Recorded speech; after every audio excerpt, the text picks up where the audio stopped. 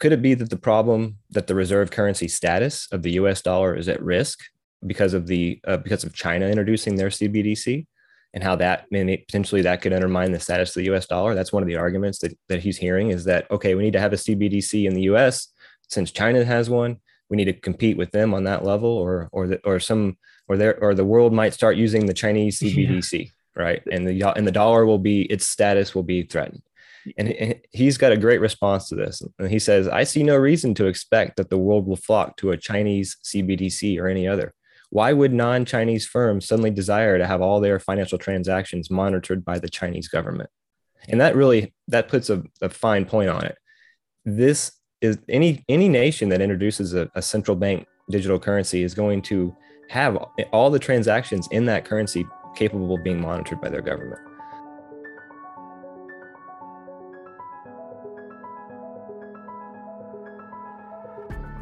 Welcome to Specific Knowledge. I'm your host, Devin Marty.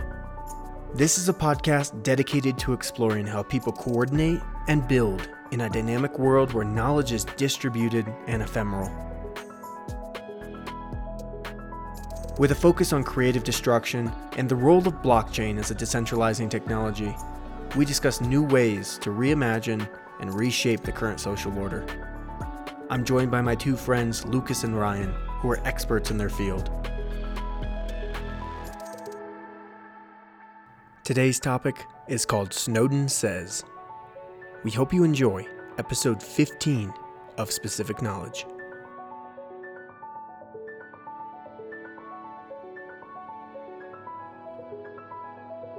All right, guys, episode 15, Snowden Says. Welcome. How are you doing, Lucas and Ryan? I'm doing good, Devin. We've been having some great weather and been busy with Lucas working on videos for Wise Beyond Bitcoin, hanging out with the family, and just trying to keep up to date with all the crazy goings on in the crypto space. That's essentially what I've been doing. How about you guys? I'm doing well. I'm doing very well. It's good to see you guys as always. Yeah, Ryan and I have been having a blast pumping out stuff and making progress. I'm excited to take Wise Beyond Bitcoin with Ryan to the next level. Technical videos, and we're doing a lot of short instructionals, but I'm also excited about today's topic and to hang out with you guys because Ryan found a couple of really, really awesome articles that he shared, and I'm excited to get into it like I am every week with you guys. Yeah, same. I know, Lucas, you and I are both in Colorado right now, and in the theme with today's theme, we are a little snowed in. It's snowing quite a bit in Colorado, which is pretty exciting, and hopefully be able to hit the slopes. Probably not enough snow for the base, but it's pretty cool. But yeah, moving on. Of course, Ryan bringing the powerhouse of articles every week to our doorstep so that we can digest them and go over them over air. And this week you have, it started with one article. It was Edward Snowden discussing CBDCs, which are central bank digital currencies. And it's a cautionary tale, right? But it was actually written in reaction to a speech from Governor Christopher Waller. And the article itself, or the speech itself, is called CBDC, a Solution in Search of a Problem. And I think before we start with that, we should probably discuss the difference between commercial bank money and central bank money, because that's going to be important to define before we get into this. So if that sounds good to you guys, take it away. All right, I guess I'll field that one. What's the difference between commercial bank money and central bank money? Well, central bank money includes the physical cash paper dollars that we hold, that we spend. And those are liabilities of the Federal Reserve or the central bank. The other liabilities they have are the accounts that commercial banks hold at the Fed. That's their reserves. So you have the physical paper money plus whatever bank reserves are held at the Fed. That's central bank money. And that money is the reserve accounts are just between the Fed and the banks, the commercial banks, and the paper money is of course circulates publicly, and it's used widely. Now the commercial bank money is digital in its nature. It's the checking accounts, the savings accounts, the money market funds, and all of the different balances on ledgers of commercial banks. And this commercial bank money is pegged 1-to-1 with the Federal Reserve notes, the paper money. So there's a 1-to-1 peg between the paper dollar and the commercial digital bank balances. And so essentially the commercial banking sector serves the private market, the individuals, the companies that make up the economy, and the private and the Federal Reserve money, it's the central bank money, that's essentially a clearinghouse for banks. And that's the difference. So the commercial banks are for the population at large, and the Federal Reserve is the banker's bank, essentially, is the way to think of it. And so there's a pretty big difference between these two worlds. One of the key questions that we're looking at in this discussion is what happens to the commercial banking system if the Federal Reserve were to move into its neighborhood and start dealing directly with the public with a digital currency of its own, a central bank digital currency, or a CBDC for short. What are the implications for that? What does that mean for commercial banking, and what happens to the broader economy? That's essentially the theme here today. So going forward, do you guys have any thoughts about that, or we can move on if that's adequately defined? Yeah, no, I thought you defined it perfectly. I was eating it up. I'm ready to move on. All right, cool. Let's get it. Let's jump into first. Let's start with the beginning, with the speech that Governor Christopher Waller gave to the American Enterprise Institute, which is a think tank in Washington. So he gave a speech in August of this year, and the title, Central Bank Digital Currency, a Solution in Search of a Problem.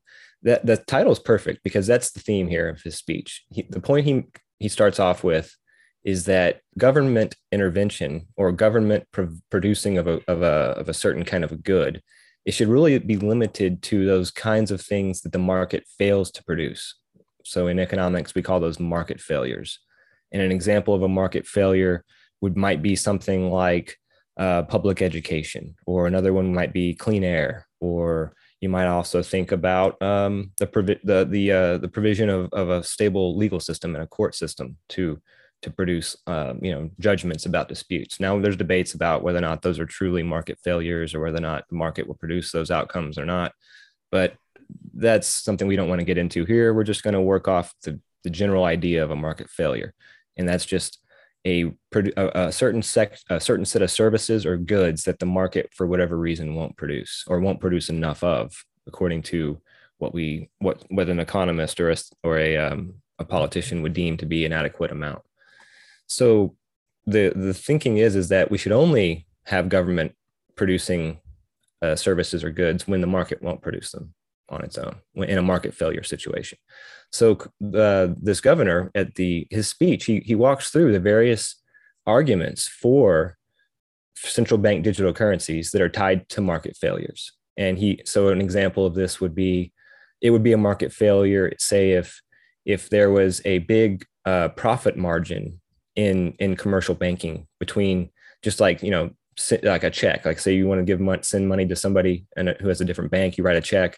If there was some big percentage of that check that went to the commercial bank just for clearing that transaction, and if those transactions were piling up because people couldn't afford them, essentially, and there was this failure going on, then you could say, oh, okay, well, maybe the central bank needs to issue a digital currency so that people can transact and can write checks or send money here to there cheaper, because this service is not available, right? But he explains clearly that's not the case, that it's easy to send money, move money around in the commercial banking system, and that it's pretty cheap to do it, and that they continue to innovate. That's the key, is that the commercial banking system is continuing to innovate all the time, and to move money faster. He even gives examples of protocols that are being devised right now to do that. And he goes through a few different examples of other arguments that are tied to market failures. Slowness of payments is an example. Bringing the unbanked into a banking system is another example he gives. And he goes through all these and he suggests that the private sector is not failing to meet these needs, that it's actually innovating and doing so pretty quickly in an impressive way. So essentially what he says is that this central bank digital currency is a solution in search of a problem, that it's not solving a problem, and that it's the argument for it has to be on another ground. It wouldn't be a market failure argument. Well, yeah, it might be it's solving a problem for people at the top. It's keeping them in power, and it's giving them a tool to, as you guys have both pointed out in previous podcast episodes, it's giving them an Orwellian tool to create greater power grip on society and on monetary systems. I mean, you name it, go on and on and on. So You're right. No. It's not a market need. There's no issue in the market. And crypto is handling it. DeFi is handling it. Private methods are handling this and to a much more innovative, much more efficient degree. I think we are all in agreement that he is spot on. Yes. Yeah. And so he gives merit to the Snowden article, because the Snowden article that Ryan pulled up is it's the why. It's the reasoning. It shows, if you look at the history of money and those who've had the power to print or to depreciate and to benefit themselves, that is where you can see the potential, the purpose of a CBDC. It is the ultimate control over money. It's the ultimate Orwellian tool, because of, I know Ryan can get into this even more, but the impact that putting a central bank in charge, removing commercial banks and the role that they play, and the impact that will have on markets. There's a passage that highlights what you're saying. Both of you guys are saying here. So in the Waller speech, he says he's now addressing another argument for the central bank digital currency, and he says that could it be that the problem that the reserve currency status of the U.S. dollar is at risk because of China introducing their CBDC, and how that potentially that could undermine the status of the U.S. dollar? That's one of the arguments that he's hearing, is that, okay, we need to have a CBDC in the U.S. since China has one. We need to compete with them on that level, or the world might start using the Chinese CBDC, right? And the dollar its status will be threatened. And he's got a great response to this. And he says, I see no reason to expect that the world will flock to a Chinese CBDC or any other. Why would non-Chinese firms suddenly desire to have all their financial transactions monitored by the Chinese government? And that puts a fine point on it. This is any nation that introduces a central bank digital currency is going to have all the transactions in that currency capable of being monitored by their government.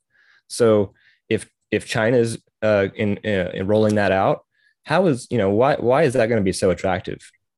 If anything, it won't. No, it's not. It's a financial Cold War, an economic Cold War we're in, and they have this generation's version of nuclear bombs, and we need that too, right? We need to have the same power, the semblance of power as they do, but not considering what it actually means, right? Right. That's a good point. Let's look at the difference between a CBDC and a Bitcoin, a blockchain, what that stands, the value potential, or a stable coin, right? Like a blockchain stable coin, or even a decentralized blockchain stablecoin. What makes the blockchain so innovative and such a huge value proposition for humanity is that we have a ledger system, we have a unit of account, we have this that cannot be corrupted, cannot be perverted, cannot be changed from 1 minute to the next based upon political whim. Now let's go look at a CBDC, because a CBDC is ultimately the most centralized ledger. It's completely centralized. You have a group that can now say, we're going to make negative interest rates. We're going to take money from your wallet because you owe us this much. We're going to shut off your wallet. It's the most Orwellian control over resources and money, so to speak. And, we talk about that Lord Acton quote, absolute power corrupts absolutely. For me, it opens the door to some really perverse incentives. It opens the door to perverse incentives, for sure. There was Snowden has a little line where someone, the instance or the situation he talks about is that someone is diagnosed with being pre-diabetic, And now, because their wallet is attached to where their privacy of their medical, everything on blockchain, right, is stored, is attached to their doctor. Now their doctor can shut them off from buying candy. And what if they want to buy candy for their grandchild? Now they can't. Now that's just the tip of the iceberg, right? And it also has implications with the ease with which civil asset forfeiture could be accomplished, right? Let's get into that. Yeah, that's a big one, right? So say you have a garage sale and you sell your kid's bike to some random stranger, and they transfer some CBDC into your wallet, and lo and behold, that digital asset has a history of being used in some criminal transaction, whether it was a drug deal or whatever. And so it's deemed that you're not a criminal, but the assets the asset itself is being deemed illegal. So it'd be easy to seize it, right? Because you've got, like Lucas was saying, you have a centralized ledger. So everybody's wallet, everybody's assets are plugged into a centralized system. And it's really no different than having an account with Bank of America at that point. The difference is that the account would be ran by the government and not a private entity. And yeah, you can draw the implications you want from that. Another great point from the Waller article, we talk about the differences between the CBDC, central bank digital currency, and its highly centralized nature. I thought it was great how Waller pointed out how it's a security weakness. I mean, it's when you have a centralized digital currency, all your ledgers on one server, a group of servers, now you have a point of attack. You have a place, a threat, a security threat. And it's funny, what's ironic is that when you put a CBDC next to a stable coin, a decentralized blockchain, Bitcoin, something like that, that's what makes them separate. Because what is so great about Bitcoin or these decentralized ledgers is that there is no central point of attack. That is why Bitcoin blockchain has grown in value over the last decade plus, is because it's this innovative way of storing information that there's no central point of attack, and people can't just change the algorithm willy-nilly. And CBDCs are the exact opposite. There's central point of attack, and they could be changed willy-nilly. It's like the regulators and the planners looked at the new digital crypto space, the distributed ledger space, and thought, wow, this is really shining a light on all the problems that are wrong with the centralized system that we've been in charge of. So let's just double down on all those flaws and make something that's just 1,000 times more Orwellian than what we had before, right? Let's just double down. But I want to circle back around to something Lucas said earlier, because it was important and we should explain it fully. The potential this has for negative interest rates. In Europe, I believe Cyprus is one nation. Belgium, I believe, is another. I could be wrong. So if I'm wrong, then don't hold it against me. But there's EU nations that are already flirted with negative interest rates. And one of the ways they've accomplished this was they've had to first ban physical cash. So they removed from circulation the large denomination bills, and then got people used to a cashless society.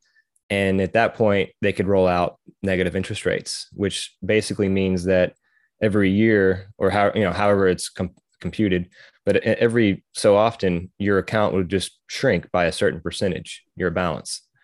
And that's so instead of earning money for saving, you'd be losing money for saving. And the idea there is to get people to spend their money, which generates demand and creates economic activity, produces more tax revenue for the government, and boosts GDP in general. Just spending can increase economic activity and make people increase incomes and growth, right? So the idea is to kind of nudge people to do that and get the economy going.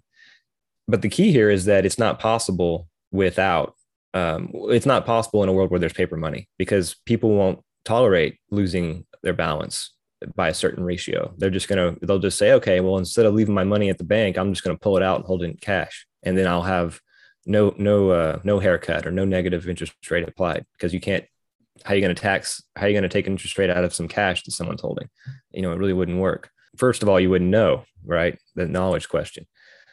So what we need to consider here is that what does central bank digital currencies mean for policy options going forward, and what does it make possible? Because and I think negative interest rates is one of the things that makes possible. And you might wonder, well, why would there be a desire for negative interest rates? I mean, well, I can get the fact that it gets people to spend money, and that is allegedly good for the economy, at least in the short term.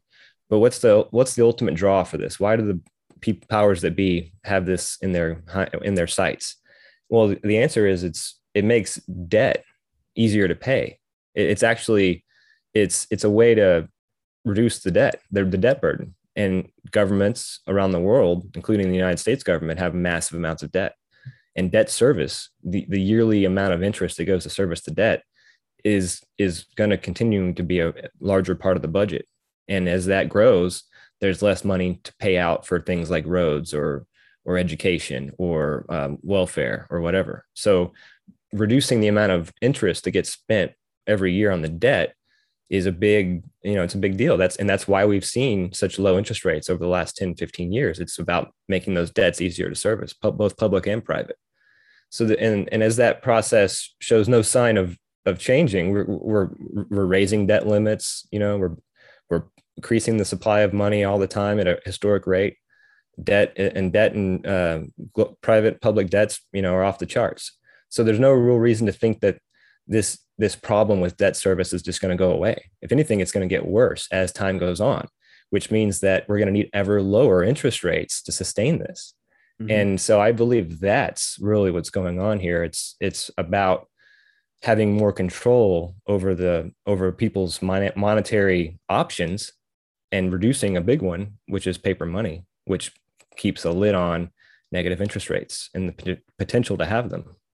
Do you think, sorry, a little sidebar, do you think this all started with Milton Friedman, who's a laissez-faire economist who I believe has invented the tax hold? You're right. The tax credit, child tax credit. No. Yes. Yeah. This goes to Milton. This goes beyond Milton Friedman. This goes back to Keynes. Keynes was a proponent of euthanizing the renter, which means reducing the return on capital. He wanted to see the return on capital to be zero.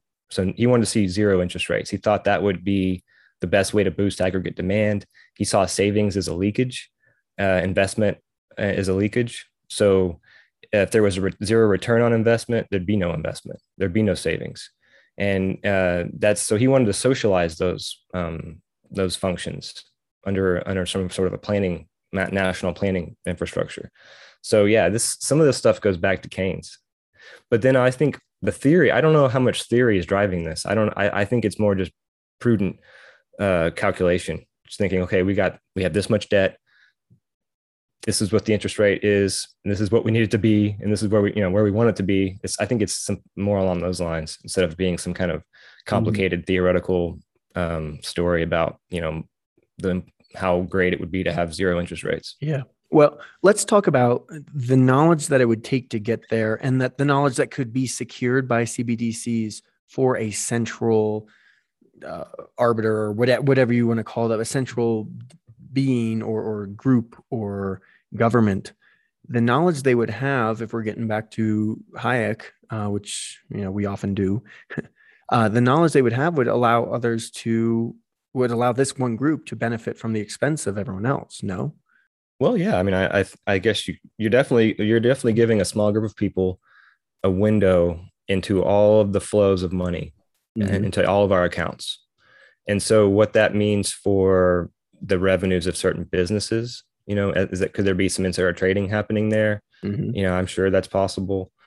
So yeah, I think, but also there's something to consider is just the privacy is really where my mind goes. Yeah, let's go there. Because Snowden's here, so let's join him. Talk about privacy.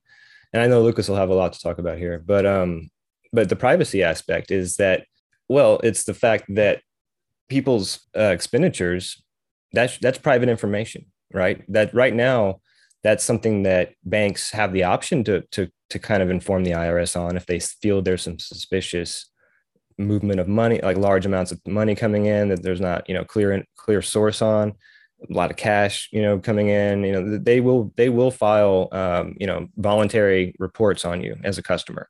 But what the goal of that is to catch criminals. What we're seeing now is basically the criminalization of everybody. Is everybody's now viewed as a criminal. There's a new regulation coming out that says that banks starting in 2024 have to report all movements of cash out of accounts that have greater than $600 coming in or out of them in a year. So that regulation that was applied to Cash App and PayPal and Venmo, it's not just going to be applied to those entities. It's going to be it looks like all financial intermediaries. So what we're talking about is a financial panopticon where the entire economy is put under a lens, and there's an elite few who get to look through it and to see flows, see how much money people have. Now they're saying, and I know Lucas will have something to say about this, but they're saying that, well, don't worry, we're only going to use this new authority to tax or to go after the tax avoidance of the 1% of the wealthy. We're not going to use you're not going to see audits, changes in audits for people who are middle class or poor or working class. Don't worry. It's just about the wealthy. We're just going after. So there's a little bit of a class warfare angle. But if you know anything about history and policy and government and policy, it's that limited policies once instituted tend to become generalized, and what started off as applying to one small group eventually applies to everybody. And and whether or not that's always part of the plan, and we're looking at deception, or whether or not it's just the natural evolution of policy, we can debate that, but that's the trend, is that it's like you get this camel's nose under the tent effect, and once you give them an inch, even if you say, "Oh, this is all you get," this is as far as we go. Inevitably, it's going to grow, and it's going to evolve into being a policy that affects everybody, including the middle class, the poor, yep. and Well, and who has the resources to find loopholes or pay their way or lobby their way out of it? Not the middle class, not right. the lower class, right? So once this does take effect for everyone, people in the 1% they'll walk right away, right? Because first of all, now there's so many people that the lens is under, so it's not just on them, and I think historically we can probably pull a few instances of where that's happened. I don't know any off the top of my head, but that's how we got here, so it's had to have happened for sure. Well, what's where's this all going? I guess we can probably assume that CBDCs are coming. I guess the question is how will they be accepted? Will they be adopted? Will they be ignored? Right? What will be the reaction to that? All right, let's take a vote. Raise your hand. Well, say aye if you plan to ignore them. Aye. Okay, cool. 100% of people are going to ignore them, our study says. There might be some selection bias on that. It's fun. It's funny for people to come out and say, "Oh, we're only going to use this for good purpose." But look at the Stanford prison experiment. Look, there's a reason why there's the saying, "Absolute power corrupts absolutely." It gives perverse incentives. We already have examples now where there are political dissenters. There are people coming from countries where the governments are corrupt, and we can't imagine a fairy tale world where all of these issues are wiped away. The reality is that's why it's better for everyone to have a robust, secure, decentralized network, a monetary system that isn't contingent upon a few powerful people in control at some point in time. Sure, maybe today the people say we're only using it for the 1%. Maybe the next administration that comes in says we're using it for the opposing party. That happens in countries all the time, where if you're just a member of the opposing party, your assets and your bank accounts are at risk. So I think we're moving to that here. I don't think we're there yet, but we're moving to a point in our politics where the divide between the left and the right is getting so rancorous that we can't even agree on an election outcome. We can't agree on a lot of things, like how to. We've always had disagreements, but I feel like some of the things you're talking about, Lucas, about other nations and the political culture not being one that has a lot of reverence for democracy, and how one government can come into power and essentially just declare its political enemies to be criminals and how there's not a robust, rule of law there. I feel like we're on the kind of beyond on a slide towards that kind of an outcome ourselves. And if that's the case, if democracy and the rule of law is crumbling, and if partisanship and tribalism is on the rise, then you definitely don't want to forge any tools that have social totalitarian implications, right? Wouldn't you want to go the opposite and decentralize, kind of unload the gun, right? You said it. I don't disagree with you, but you said it for the record. I'm just kidding. Here's one more thought, though. It's not privacy related, but it's on this topics of what this means for monetary policy. This is something I wanted to get out there, and I know we skipped over it to other issues, but I'd like to just circle back around and just say one of the arguments against private money, like whether it's stable coins or even cryptocurrency, is that, well, not so much cryptocurrency. Let's just stick with stable coins. One of the arguments against stable coins is that they represent this new threat to the Federal Reserve conducting monetary policy, right? So it's this sphere of the economy where there's money and savings and loans, and the Federal Reserve's monetary policy allegedly is not piercing into that, right? So it's like this island of chaos where the Fed can't control things, and ooh, that's bad. But that's really kind of dumb, because it's well known in international economics that any country that pegs its exchange rate to the US dollar is essentially surrendering its domestic monetary policy to the United States and importing the US monetary policy, because that's what a peg is. If you peg your currency 1-to-1 to the dollar, whatever dollar changes are experienced also 1-to-1 impact your dollar, your currency, because it's a peg. There's a peg there. And so that's just a common thing that we've understood in economics for a long time. And so the same logic applies to stable coins, which are also pegged to the dollar. So this idea that stable coins are this world where the Federal Reserve's monetary policy doesn't have a reach is wrong. Anything that affects the US dollar also affects the things that are pegged to it. And so and I just wanted to make that clear, is that there's not a market failure in the sense that monetary policy can no longer be effective because it's a peg. Yeah, it's essentially it's a synthetic version of the U.S. dollar, right? Where one side, the U.S. dollar, anything that happens on the U.S. government side or U.S. monetary side, I should say, that affects everyone who's pegged to it or using that synthetic version. But it can't, not the other way, doesn't work, right? Sure, that person could leave and you're back to the starting point of when that company or that country joined your union, but it doesn't negatively affect the policy at all. So it's really one-sided. It's extremely one-sided. It amplifies it, I guess you could say. Yep.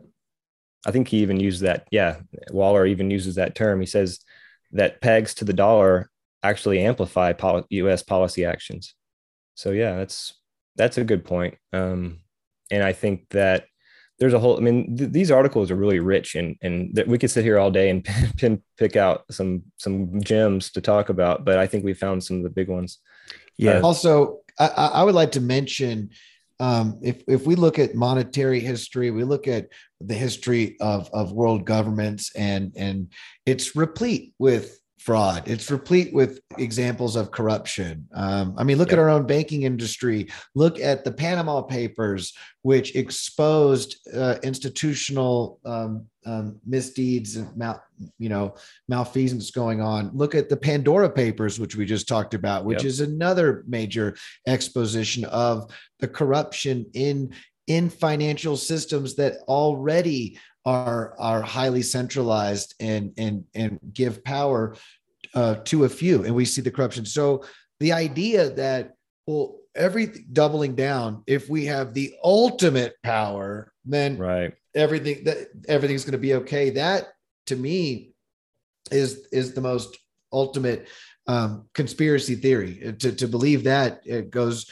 against what people have suffered through by giving power to print money to a few people historically. So all you need to do is look at that picture in Snowden's article of the Roman money, and over the years how a coin started off looking a full circle, And then over the 10, 20, 30 years later, they were just little chips with huge hunks ripped out of these sides. They were clipped or shaved. And essentially that's the fraud that you're talking about, because the metal is melted down. And then the fraud comes from the fact that people are forced to accept the shaved coins as at par value with the old one that was full, right? That was the fraud. And the funny thing, well, not funny, the sad thing is that the people who didn't make that recognition, didn't treat them as equal, those people were forced to, and if they didn't go with it, they were hung, beheaded, killed. And this is news to me. And that actually happens today. Actually, today operates on the exact same principles. If you look at dollar bills, paper money, Federal Reserve notes, it states this note is legal tender for all debts, public right, and private. And there have been people who have tried opening up stores and said, I'm not going to accept that worthless paper. I'm accepting gold and silver. And those people were thrown in jail and had their assets taken from them. So make no mistake about it, that the monetary current system is the current system operates on the exact same principle. In fact, just like you see that coin being shaved and diluted and diluted, people know, as a matter of fact, that the fiat currency, the US dollar, as they print and print and print and print trillions and trillions, they devalue the holdings of everyone else who, their coin is being shaved, so to speak. And if someone comes out and says, I don't want to use that printing money thing that you're doing, I would rather use this that everyone values and accepts, they being people who work for those who get paid by the money printing machine, will come and they will arrest you and put you in a prison that's paid for by the money printing machine. And everyone in that prison will keep you in because they're all paid by the money printing machine. Right.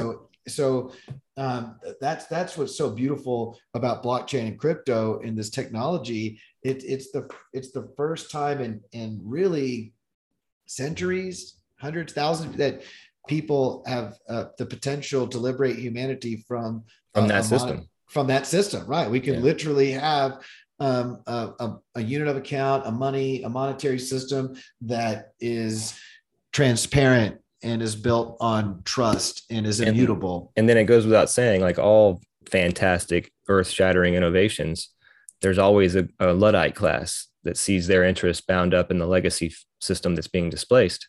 And they do what they can to keep the innovation from spreading. And here we are.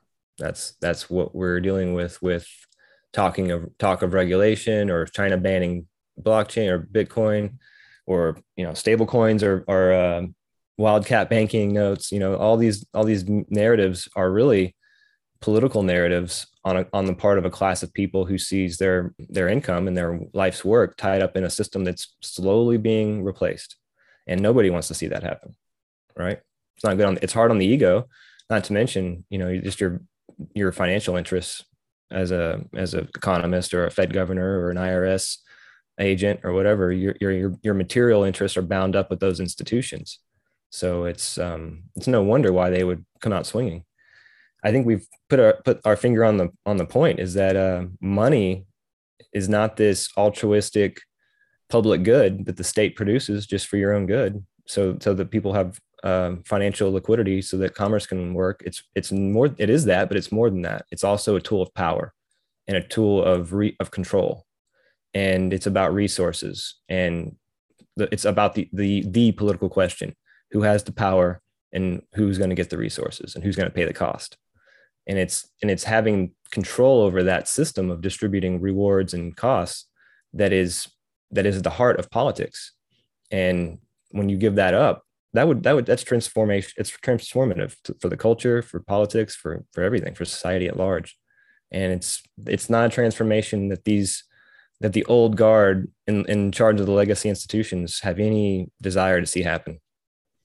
Well, guys, I think, like you said, Ryan, we put our finger on the pulse here, following what Snowden, wrote and what Waller has spoke. And I think this is a lot to think about. I don't even think we've gotten into some of the intricacies of how Orwellian this could be, or other implications beside that.